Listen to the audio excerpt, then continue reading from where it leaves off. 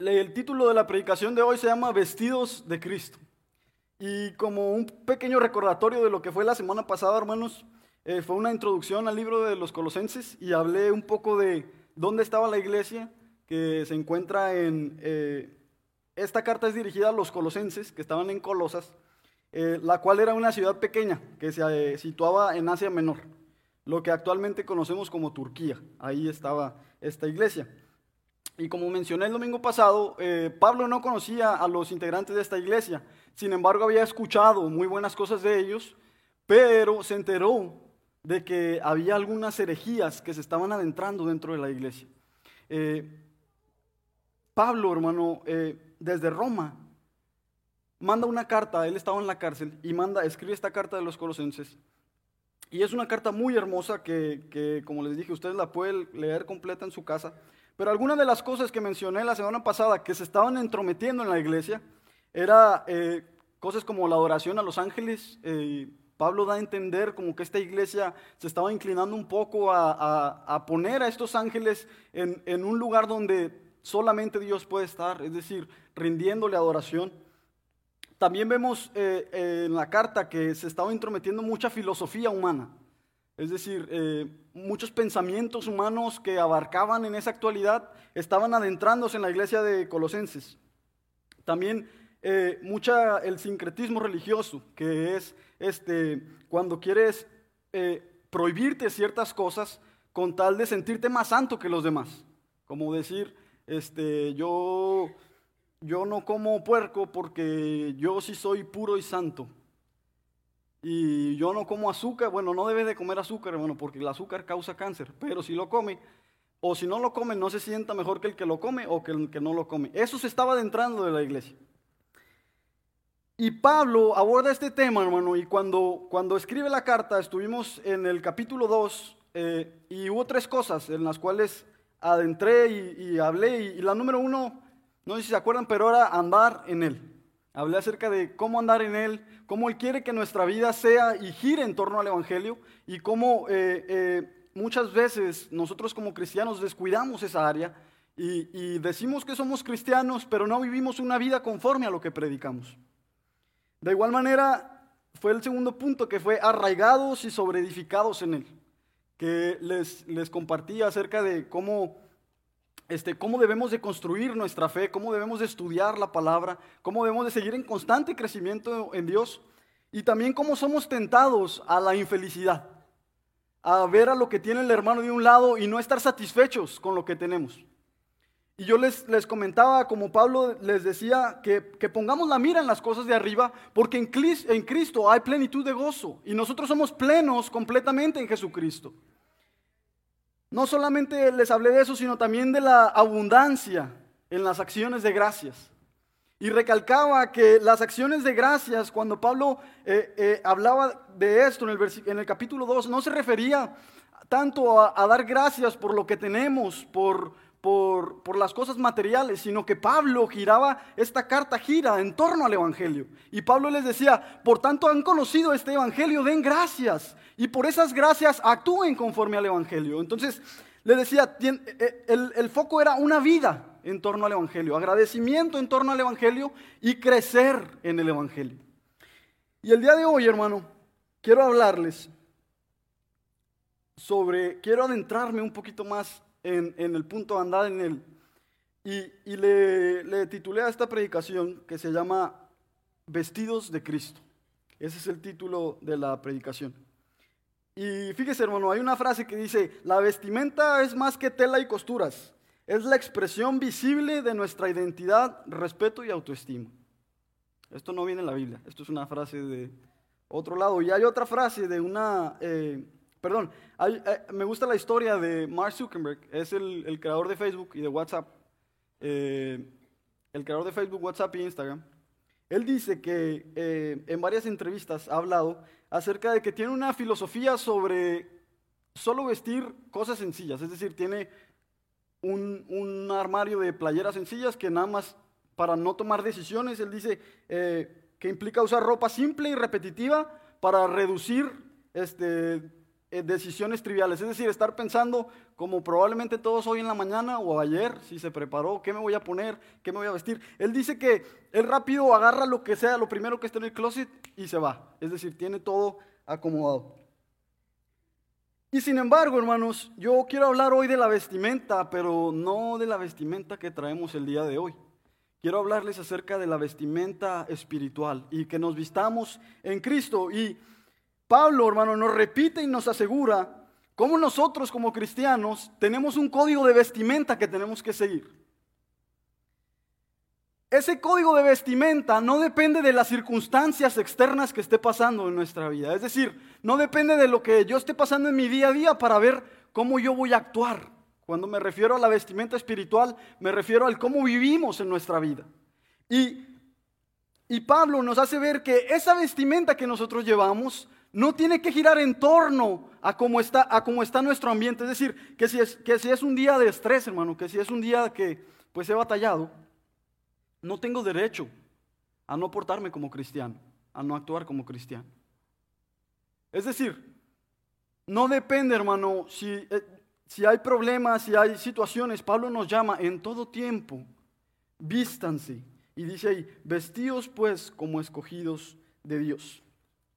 Es decir, no debería de cambiar, depende a lo que esté sucediendo en nuestra vida. Y ese código de vestimenta debe ser persistente y constante, todos los días. Todos los días mi enfoque debe de ser cómo yo voy a actuar conforme al Evangelio, cómo yo voy a vivir una vida conforme al Evangelio. Y el día de hoy, hermano, lo que le quiero hablar es esa vestimenta, ese código que nosotros tenemos que usar, vestimenta espiritual. Vuelvo a repetir porque no estoy hablando acerca de lo exterior. Esa vestimenta debe de ser Cristo, hermano, de manera que por la muerte de Jesús y su unión con nosotros, por medio de la fe,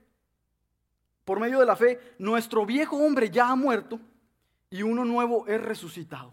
Y como dice Colosenses 3:1, dice, si podéis haber resucitado con Cristo, buscad las cosas de arriba. ¿Dónde está Cristo? Sentado a la diestra de Dios. Y Pablo una y otra vez en la palabra en Colosenses le recalca y le recarga, andar en Él, vestidos como Él, sed como Él, ser un reflejo.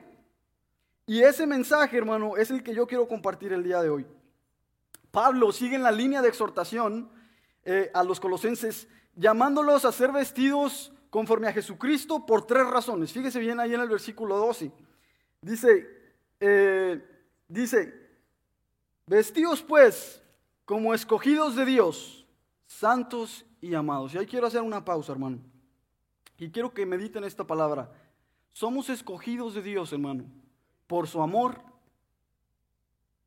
Y somos escogidos de Dios para llevarnos a la santidad. La santidad no es una cosa negociable con el cristiano. Pero el motor que impulsó, hermano, todo el plan de salvación, el motor que impulsó que Dios mandara a su Hijo para con nosotros, es su grande amor que nos tiene hacia nosotros. Entonces, es importante meditar, hermano, que en Él estuviste presente tú por amor en aquella cruz. Y entonces, cuando nosotros meditamos en esto, hermano, cuando nosotros entendemos que Él estaba pensando en nosotros por amor, para la gloria de su nombre. Hermano, por puro amor.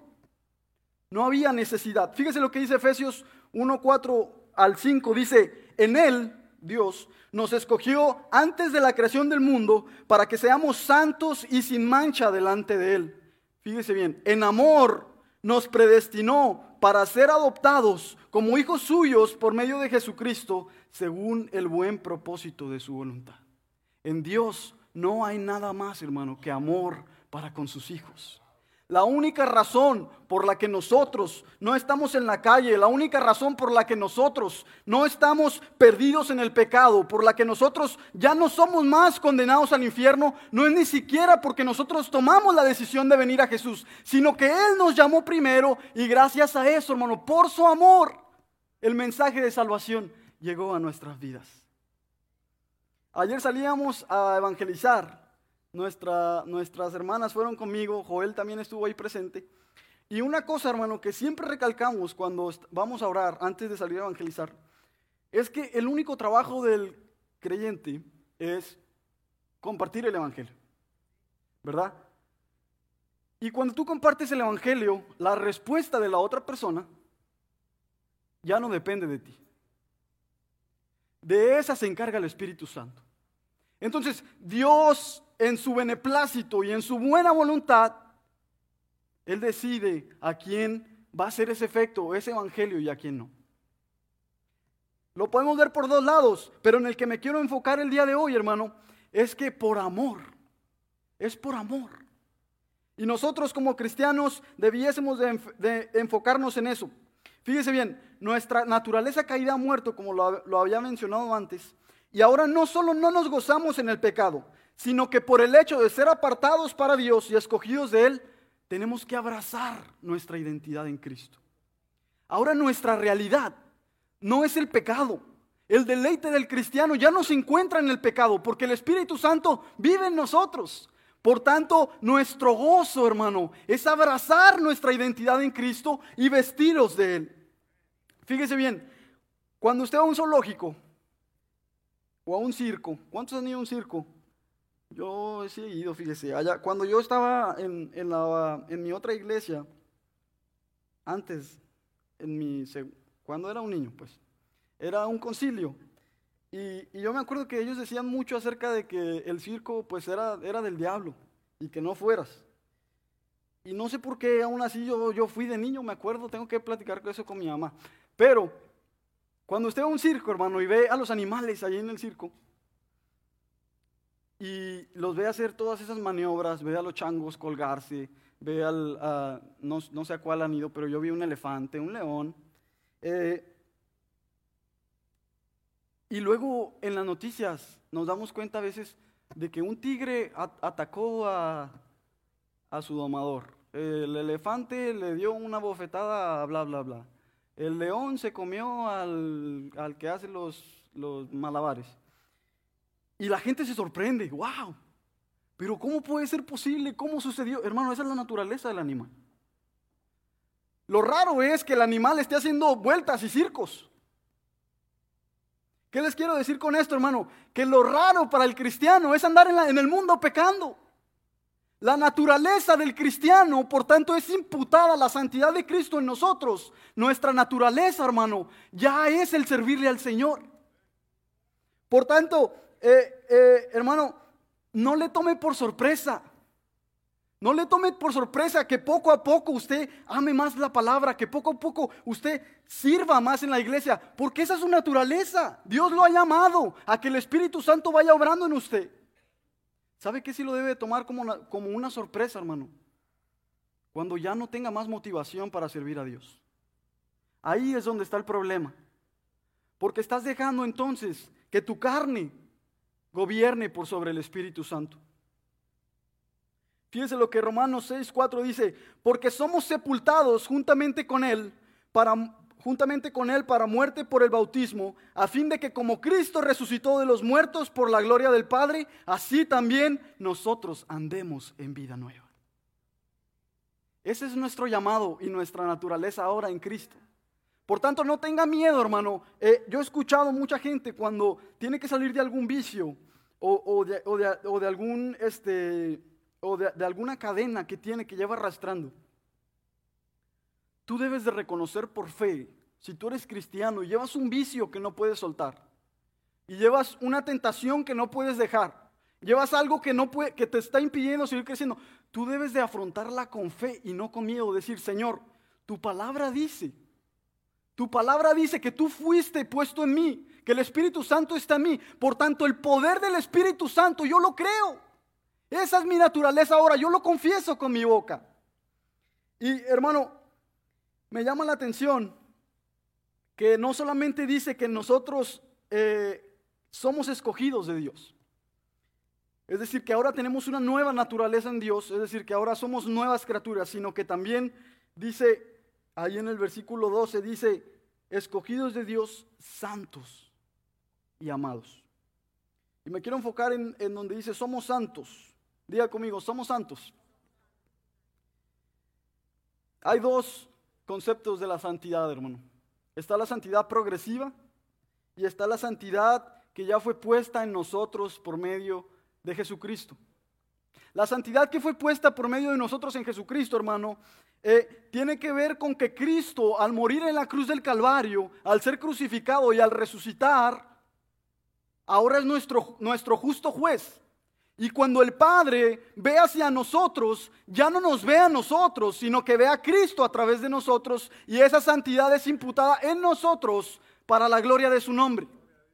Pero también está, hermano, la santidad progresiva, y es la santidad de la que le quiero hablar el día de hoy en este mundo. Porque a pesar de que nosotros no tenemos que comprar el cielo, no tenemos que hacer obras por el cielo, porque esa santidad ya fue puesta por Cristo Jesús, repito, en la cruz del Calvario, sí tenemos que andar en santidad en esta vida, crecer en santidad. ¿Por qué Dios, hermano, quiere que seamos santos? Pregúntese eso. ¿Por qué Dios quiere que seamos santos? Y sea honesto, ¿alguna vez se ha preguntado, para ser oprimidos de las maravillosas, entre comillas, cosas de este mundo y vivir una vida amargada? Entre comillas, recalco, hermano, para que no se malinterprete. ¿Es por esto que Dios quiere que seamos santos? ¿Para ser esclavos y no aprovechar los maravillosos placeres de esta vida? No, hermano. Dios quiere que seamos santos porque en la santidad hay plenitud de gozo. En la santidad está la felicidad. Y en la santidad, hermano, nos lleva a conocer más de Dios, a estar satisfechos. El deseo de Dios en que seamos santos es un reflejo de su amor para con nosotros. Porque si el Padre no tiene cosas malas que darle a sus hijos, entonces si Él nos dice que seamos santos es por un bien. Porque lo único que trae el pecado consigo es destrucción e infelicidad. Dios nos transforma en vivir en santidad porque quiere que experimentemos el verdadero gozo y la satisfacción. Fíjese bien, hermano, en este mundo hay ciertos íconos que se levantan a través de las décadas, de los años, que recalcan cómo la sociedad vive hoy en día. Y hace un tiempo podemos ver ese ícono, esa figura que el mundo exalta. Cuando vemos figuras como Bad Bunny. Para el que no sepa, Bad Bunny es un cantante donde sus letras explícitas solo hablan acerca de la promiscuidad, del narcisismo. Y hace poco, hermano, se levantó un fenómeno, otro artista, que se llama Peso Pluma. Y si usted vive en este mundo, probablemente no lo conoce, pero ha escuchado alguna canción por ahí. Espero y nadie aquí ande escuchando esas canciones. Oro a Dios que sea así, ¿verdad? Pero cuando vemos a esta figura, hermano, nos damos cuenta de lo que la sociedad alaba. Y en cuestión de años ha tenido un despliegue, estuve investigando, ha tenido un despliegue, un boom. Y cuando te pones a analizar la letra de sus canciones, cuando te pones a analizar la letra de sus composiciones y de lo que la cultura aclama, te das cuenta, hermano, fíjese bien, el género se llama corridos tumbados. Y habla acerca, es una exaltación a la promiscuidad, al narcotráfico y al narcisismo en la sociedad. Porque es una exaltación a los narcos. Es una exaltación a ser promiscuo. Y cuando nos ponemos a analizar y ves los artistas, donde tú ves los artistas, este artista es mexicano, tú te das cuenta, hermano, que es un reflejo de cómo la sociedad está viviendo. Cuando tú ves en los niños, hermano, tú ves temáticas de niños, algo que no se veía años atrás, temáticas de fiestas de niños, de narcotraficantes, papás haciendo fiestas con los niños, papás llevando a sus hijos a este tipo de conciertos donde lo único que se habla, hermano, es de pecado y más pecado. Y te das cuenta que el mundo cada vez más y cada vez más y cada vez más se va hundiendo y se va a hundir y se va a hundir y se va a hundir. No nos tenemos que nosotros moldear a ellos. Y tenemos que tener cuidado en esa línea donde la marcamos. Porque puede ser, hermano, que suene inofensivo, que los ritmos suenen inofensivos, pero mientras jóvenes mueren por las drogas, por secuestros, por excesos, estos artistas son levantados como íconos para la sociedad y los niños los ven como ídolos a quien idolatrar. Estos íconos, hermanos, son levantados por nada más que por Satanás, para mostrarle a la juventud o a la sociedad la definición de éxito y hacia dónde ellos tienen que marchar. Y lo vemos poco a poco. Lo vemos poco a poco. Los que somos de México sabemos. El narcotráfico se ha vuelto parte del día a día. En las canciones, en las series. Las series de narcotraficantes son las series más vistas de México. Así. Eso es lo mayor de rating. Entonces eso te habla de la sociedad, de lo perdidos que estamos. Y de cómo, hermano, cada vez es más difícil vivir en santidad. Sin embargo, Pablo nos llama y nos recalca que el poder del Espíritu Santo es el que nos da la fuerza y que solamente en la santidad hay plenitud de gozo. Fíjese, Salmos 16:11 dice, me darás a conocer la senda de la vida. Dios me va a dar a conocer por dónde he de ir, no el mundo, no los artistas. Los jóvenes somos tentados a mirar a otras personas como el camino del éxito, pero dice aquí el salmista, tú me darás la senda de la vida, en tu presencia hay plenitud de gozo, en tu diestra delicias para siempre. Suena tentador vivir en este mundo, pero una vez que experimentamos la gracia de Dios, una vez que el Espíritu Santo se adueña de nuestro cuerpo completamente, nos damos cuenta, hermano, que no vale la pena. Nos damos cuenta que, fíjese bien lo que dice Juan 10:10, dice, el ladrón no viene más que a robar, matar y destruir. Pero fíjese lo que dice Jesús, yo he venido para que tengan vida y la tengan en abundancia. Gloria a Dios. Gracias, Señor. No solamente, hermanos, somos escogidos de Dios. No solamente somos santos y hemos sido llamados a la santidad, sino que también dice ahí en el versículo, dice, somos amados. Eres amado, cristiano.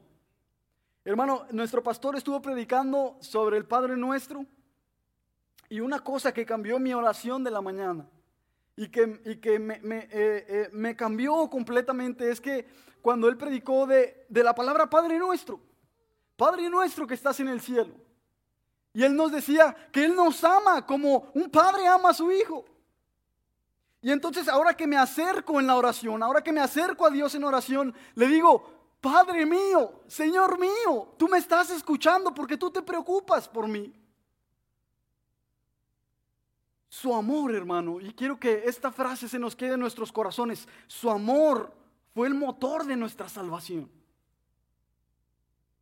Dice Romanos 8:38, dice, por lo cual estoy seguro que ni la muerte ni la vida, ni ángeles ni principados, ni potestades, ni lo presente ni lo porvenir, ni lo alto ni lo profundo, ni ninguna otra cosa nos podrá separar del amor de Dios que es en Cristo Jesús.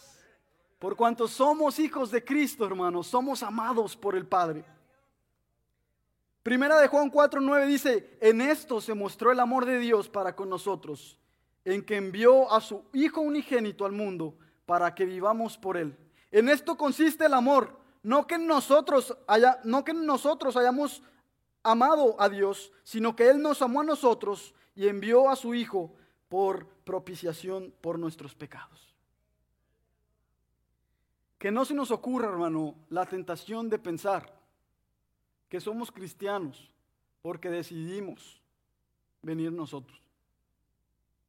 Yo sé que muchas de las veces, y déjeme explicarme, crecemos en iglesias donde se nos enseña y donde incluso con palabras persuasivas se te dice que tienes que venir y que tienes que cumplir una cierta acta de requerimientos para luego ser salvo. Pero eso no es lo que enseña la palabra. La palabra enseña que Él nos amó primero. Y dice Jeremías que había un fuego que ardía en mi interior. Dice, yo me quise resistir, pero no pude. Es decir, yo ni siquiera quería, Señor, pero tú me llamaste con ese fuego. Fue tu amor el impulsor de la salvación. Y gracias a eso, hoy soy salvo por tus méritos, Cristo, no por los míos. Hermano, por estas tres razones, fíjese bien, vamos a leer otra vez el versículo. Dice, vestidos pues como escogidos de Dios, santos y amados. Es decir, porque son esto, lo que les acabo de hablar, somos amados, somos bendecidos. Por esto entonces, vestidos de, número 1, entrañable misericordia, dice ahí. Dice, y amados de entrañable misericordia. Ahora sí vamos a hablar, hermano, de la ropa. Imagínense que estamos hablando de la ropa. Y en un sentido figurado, claro. Y nosotros, la primera prenda que nos tenemos que poner, dice ahí Pablo, es de entrañable misericordia. ¿Qué es? ¿A qué se refiere Pablo? Y es una compasión, hermano, que nace desde las entrañas. No se trata de una preocupación superficial por la gente que está en necesidad, hermano. No, se trata de un sentimiento profundo donde nosotros nos preocupamos por el prójimo. Entonces nos dice, vístanse. La primera vestimenta dice, entrañable misericordia. Diga conmigo, misericordia. Misericordia. Y dice, fíjese bien lo que dice el mejor ejemplo, hermano, de esto, de cómo actuar con entrañable misericordia, es en la expansión del evangelio, el evangelismo. ¿Por qué le digo esto, hermano? Porque si nosotros salimos, y tenemos que tener mucho cuidado, si nosotros predicamos el evangelismo solamente porque debemos, solamente porque es un deber, sin ningún sentimiento de por medio, entonces hay un problema. Porque el evangelismo, hermano, se debe de hacer con entrañable misericordia. ¿A qué me refiero, hermano? Que en tu corazón, es decir, hay un anhelo derivado de la compasión para que el perdido al que tú le estés predicando conozca el evangelio. Para que, hermano, aquella persona que tú ves en aquel dolor, ese dolor tú lo tienes que sentir en el corazón. Para aquellos que andan descarriados, vengan al camino del Padre. Eso es un ejemplo de la entrañable misericordia. Cuando tú hables con una persona, hermano, ponte en su lugar y acuérdate, ¿dónde estabas tú cuando alguien vino a predicarte? Acuérdate de los vicios, porque el pecado, hermano, Dios echa a la mar el pecado y se pierde. Él no se acuerda del pecado. Pero Él sí nos deja el pecado, la memoria del pecado, para que nosotros recordemos de dónde fue que nos sacó Dios. Porque si no, entonces seríamos como el pueblo de Israel, hermano, que se olvidaba que había sido librado de Egipto. Sin embargo, nosotros meditamos de dónde nos sacó Dios y le damos gracias a Dios por a dónde nos está llevando. Y hermano, y eso nos debe de impulsar. Eso nos debe de impulsar con una entrañable misericordia a que cuando prediquemos el evangelio le diga, te pongas en su lugar. Cuando le prediques a alguien que no tiene una casa, ponte en su lugar. Cuando le prediques a alguien que está pasando por una crisis económica, ponte en su lugar. Ahí te tenía el Señor. Ahí estabas, ahí te tenía Satanás, discúlpeme. Pero cuando pensamos en dónde nos tiene el Señor ahora, y no estoy hablando, hermano, de situaciones económicas. No estoy hablando acerca de si traes un mejor carro, no. Lo que estoy hablando es la plenitud del gozo del alma. Por lo tanto, el cristiano debiese de compartir esa alegría con su prójimo. El mejor ejemplo de esto que les estoy diciendo, hermano, disculpe que me agarre, pero la cinta aquí me está dando problema. Pero en Mateo 9:35, este es el mejor ejemplo que hay. Y se lo voy a leer y dice... Y recorría Jesús todas las ciudades. Fíjese bien la historia. Présteme atención. Mateo 9:35, lo repito por si está tomando notas. Y recorría Jesús todas las ciudades y aldea, enseñando en las sinagogas y predicando el evangelio del reino y sanando toda enfermedad y toda dolencia en el pueblo. Es decir, Jesús iba predicando el Evangelio. Él estaba predicando acerca de la salvación. Y dice, en el versículo 36 dice, y al ver las multitudes, fíjese bien, al Jesús voltear a ver. Vuelvo a repetir el capítulo, Mateo 9, 35 al 38, y dice, y al ver las multitudes, tuvo compasión de ellas, porque estaban desamparadas. Dice, estaban desamparadas y dispersas como ovejas que no tienen pastor. Esa hermano, entrañable misericordia de la que Pablo nos está hablando, es la que Jesús siente en este pasaje. Dice que él predicaba el evangelio, que él estaba sanando a la gente, pero cuando voltea a ver a la multitud, le entra un sentimiento, hermano, de tristeza por dónde están yendo esas personas. Y quiero que se evalúe a usted mismo, hermano. Y se pregunte, ¿cuándo fue la última vez que usted compartió el evangelio con alguien? No lo tiene que decir, ¿verdad? Piénselo, usted sabe la respuesta. Y si no la sabe, quiere decir que tiene mucho que no lo hace. Hay gente en las cárceles, hermano, que ha cometido delitos imborrables, que van a pasar una vida en aquellas prisiones. Que, hermano, probablemente el humano no sea capaz de olvidar ni de perdonar lo que hizo. Pero nosotros como cristianos tenemos la misión de ir a predicarles el bienaventurado mensaje de la salvación. Porque, hermano, incluso estando en la cárcel pueden ser libres. Incluso estando en una celda pueden vivir en libertad. Incluso, hermano, no viendo la luz del sol, pueden vivir en la luz que es Cristo Jesús. Y si nosotros, hermano, nos dio Dios una segunda oportunidad, ¿cómo no hemos de compartirlo con el que lo necesita? En el versículo 37 y 38 del mismo capítulo de Mateo 9 dice, entonces dijo Jesús a sus discípulos, a la verdad la mies es mucha, mas los obreros pocos. Rogad pues al Señor de la mies que envíe obreros a su mies. El Señor nos está hablando, iglesia. Y no lo digo, hermano, no, que Dios me perdone, pero no lo digo porque todos saben que yo soy encargado del evangelismo. No lo digo solamente por venir los sábados. Hay gente que no puede. Pero puedes compartir el evangelio en tu familia, en tu casa, con la gente que tú conoces, involucrarte. No solamente nos llama el Señor a que nos vistamos de esa entrañable misericordia, sino que también dice de benignidad. La benignidad, hermano, es una disposición positiva que impulsa a tratar a los demás con bondad y con compasión, sin tener malas intenciones y sin querer causar ningún daño. Piénsalo, hermano, porque este es un fruto del Espíritu Santo. ¿Cómo está este fruto en tu vida? Cuando haces algo, cuando ayudas a alguien, ¿de verdad quieres que a esa persona le vaya bien? ¿De verdad es tu anhelo que esa persona salga adelante? ¿O lo haces porque te toca y en el fondo quieres que esté bien, pero no más que tú? Como humanos tenemos la tentación de eso, hermano. De decir, sí quiero que estén bien. Y ese es un dicho de la calle, hermano. Que hay mucha gente que te quiere ver bien, pero no mejor que ellos. Pero el cristiano no puede pensar de esa manera. El cristiano debe de pensar, hermano, con benignidad, como Dios piensa cuando nos ve a nosotros. ¿Acaso el Padre te ha dado algo malo a ti? ¿Acaso el Padre desea que a ti te vaya mal?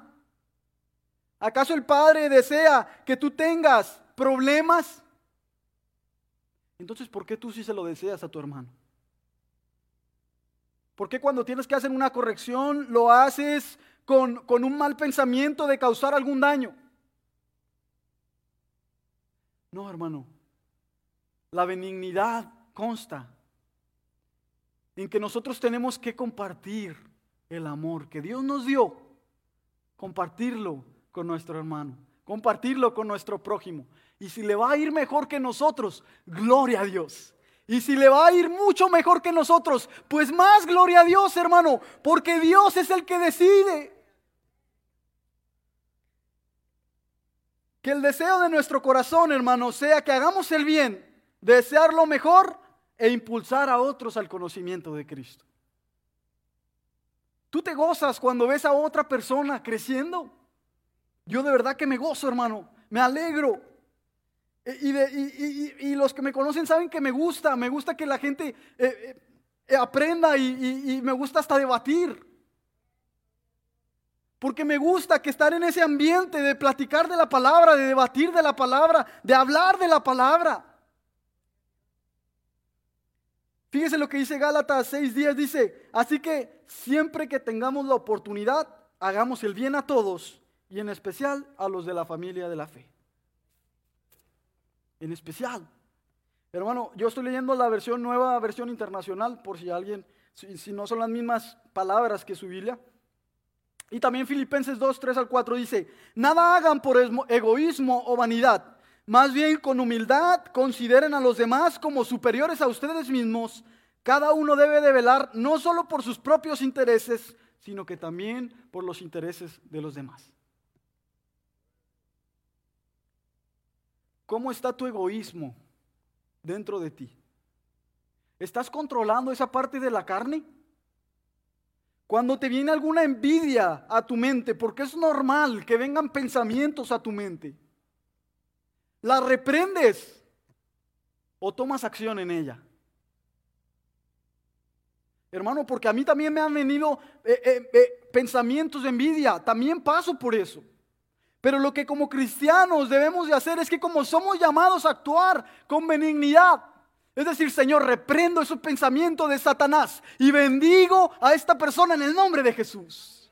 Esa debería de ser la actitud del cristiano. En ese versículo, hermano, de Filipenses 2, del 3-4, dice, cada uno debe velar no solo por sus propios intereses, sino que por los demás. Y ahí mismo, hermano, entra el siguiente llamamiento que hace Pablo, y es un llamamiento a la humildad.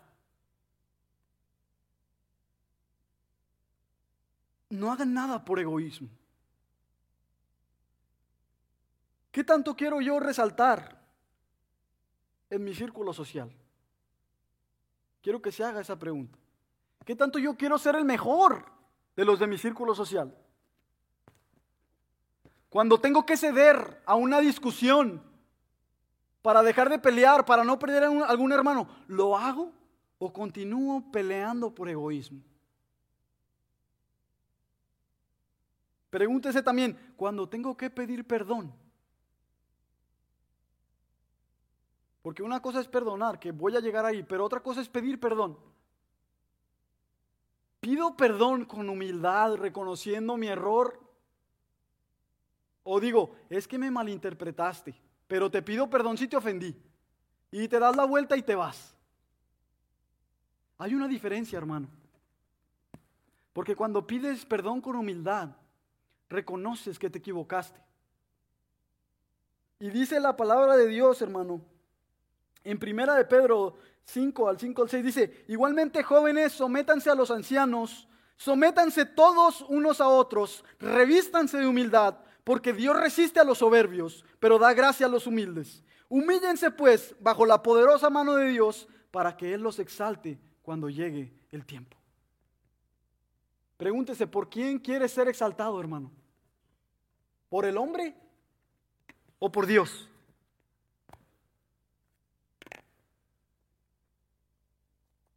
Dice que cuando llegue el tiempo perfecto de Dios, Él exaltará a quien Él tenga así placer de hacerlo, hermano. No solamente, hermano, es entrañable misericordia, no solamente la benignidad, no solamente la humildad, sino que también mansedumbre. Y estoy hablando, hermano, frutos del Espíritu Santo, para que usted se cuestione y se analice, ¿cómo estoy yo con los frutos del Espíritu Santo? La mansedumbre, hermano, es como una cualidad que honra a Dios y es valiosa en nuestras relaciones intrapersonales, ya que ayuda a promover la paz y la armonía y el entendimiento mutuo. Eres manso, Es a lo que me refería ahorita. Cuando tienes que ceder en tu matrimonio, ¿puedes ceder? ¿O te sigue carcomiendo ese egoísmo dentro de ti? Te tengo dos cosas, hermano. Si te sigue carcomiendo ese egoísmo dentro de ti, tienes que clamar a Dios. Porque este es un fruto del Espíritu Santo. Y el Espíritu Santo está dispuesto a trabajar en nosotros. Pero a veces somos nosotros los que no dejamos que trabaje en ese orgullo.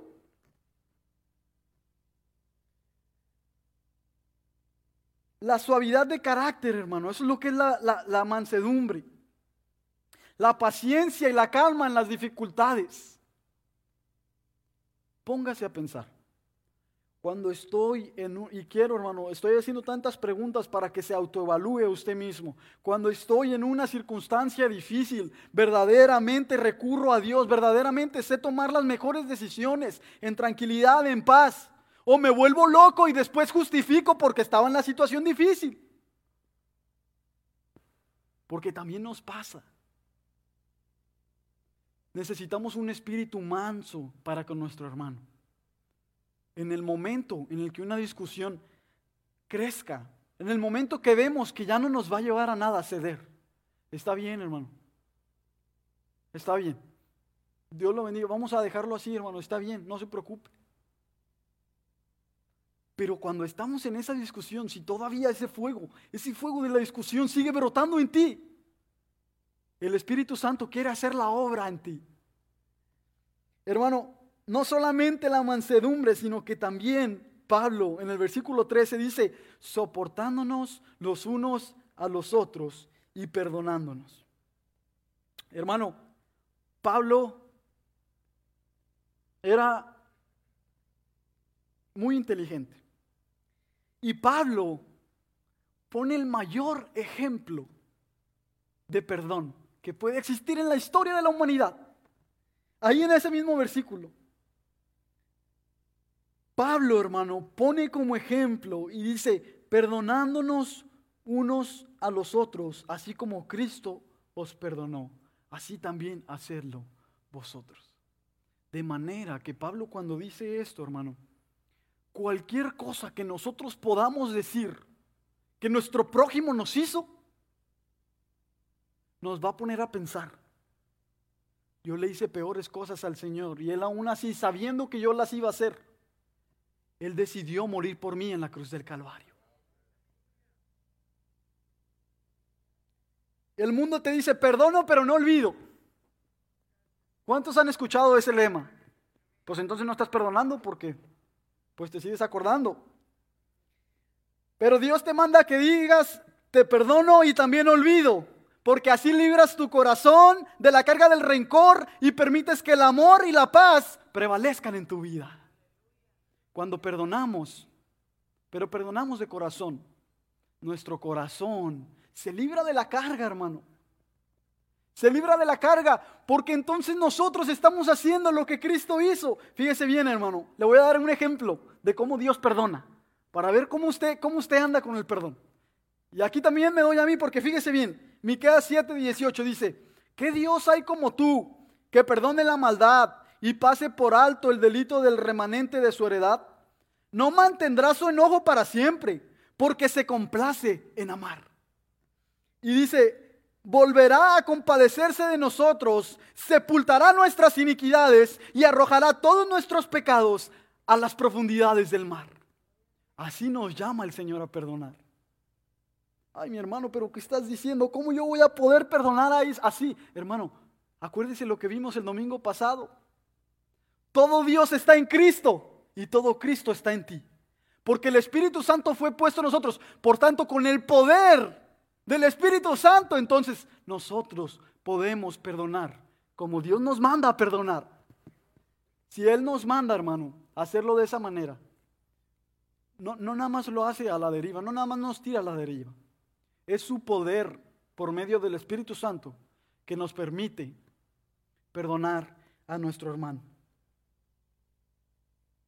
No solamente, hermano, nos llama a que perdonemos a nuestro hermano. Ya casi termino, no se preocupen, nada más me faltan como 14 puntos. eh, no solamente nos llama a que perdonemos a nuestros hermanos, sino que también en el versículo 13, hermano, dice, y sobre todas estas cosas, vestíos de amor, que es el vínculo perfecto. Vestíos de amor, que es el vínculo perfecto. El amor es el vínculo perfecto porque Dios es amor. Y en Él estamos unidos todos los santos por medio de la fe. Por cuanto todos pertenecemos a un mismo cuerpo que es el cuerpo de Cristo. Entonces vivamos en ese amor que es Cristo Jesús. Primera de Juan, hermano, 4:16 dice, y nosotros hemos conocido y creído el amor que Dios tiene para con nosotros. Dios es amor, y el que permanece en amor, permanece en Dios y Dios en él. Somos llamados a vivir en amor, como hermanos. Pablo nos está llamando. Cuando tú tengas que hacer algo por tu hermano, piensa en todas estas cosas. Hazlo por amor. Hazlo por amor. Vistámonos pues de Cristo, reflejando su carácter, imitando sus acciones y amando como Él amó.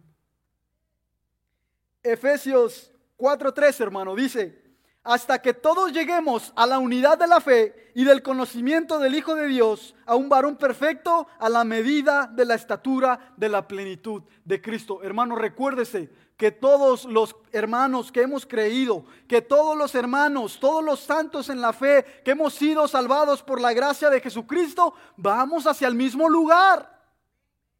Por cuanto todos vamos hacia el mismo lugar, vivamos el evangelio aquí entre nosotros. Esto, hermano, lo que convivimos como iglesia, debería de ser lo más cercano a lo que vamos a convivir allá.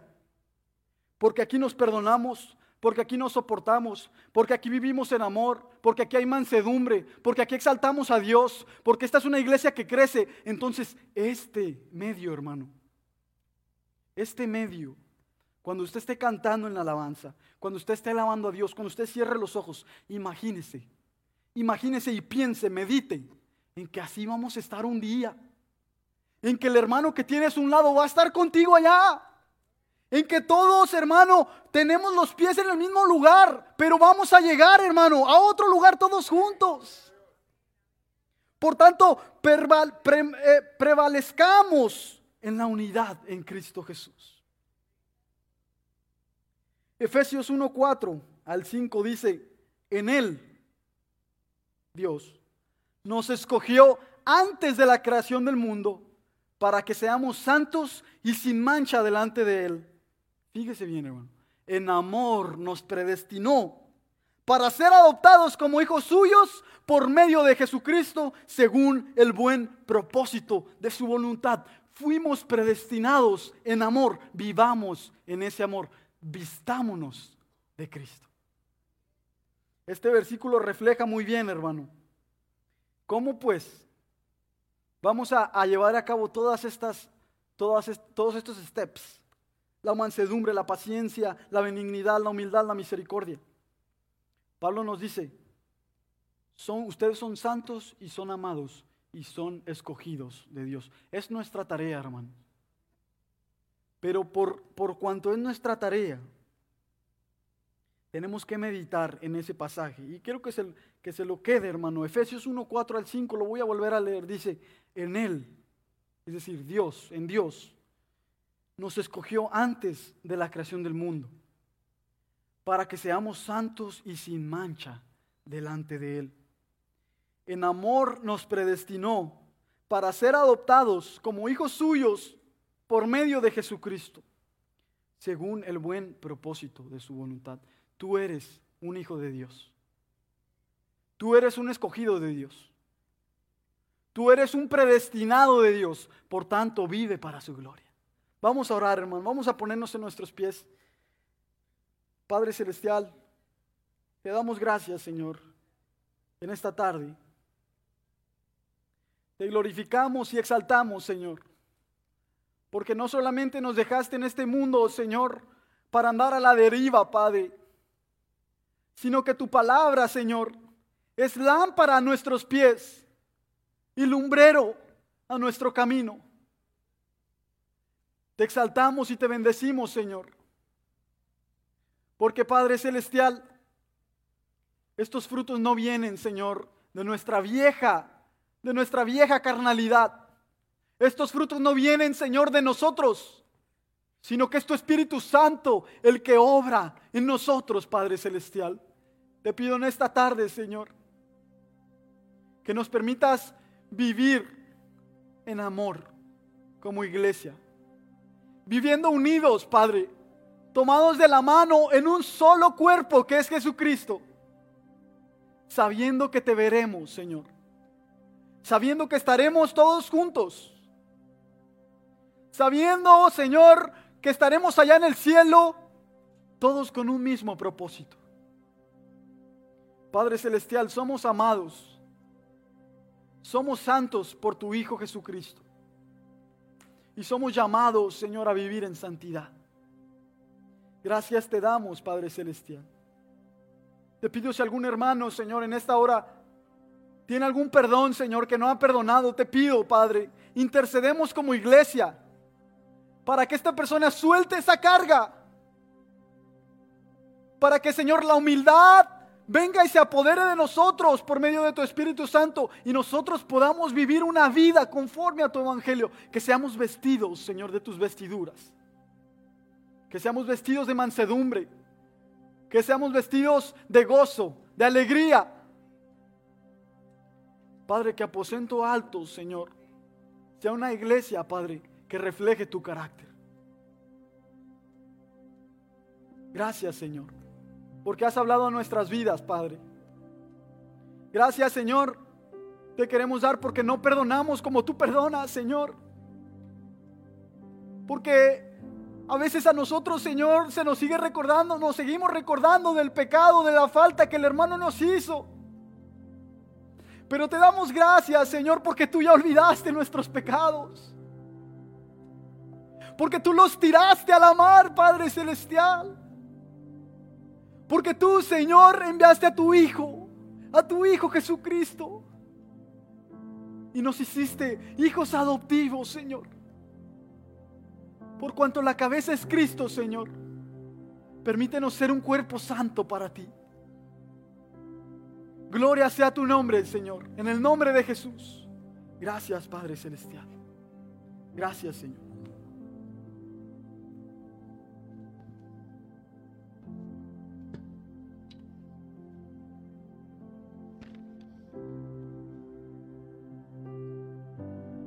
Gracias, Padre, te damos, Señor, tú has sido bueno.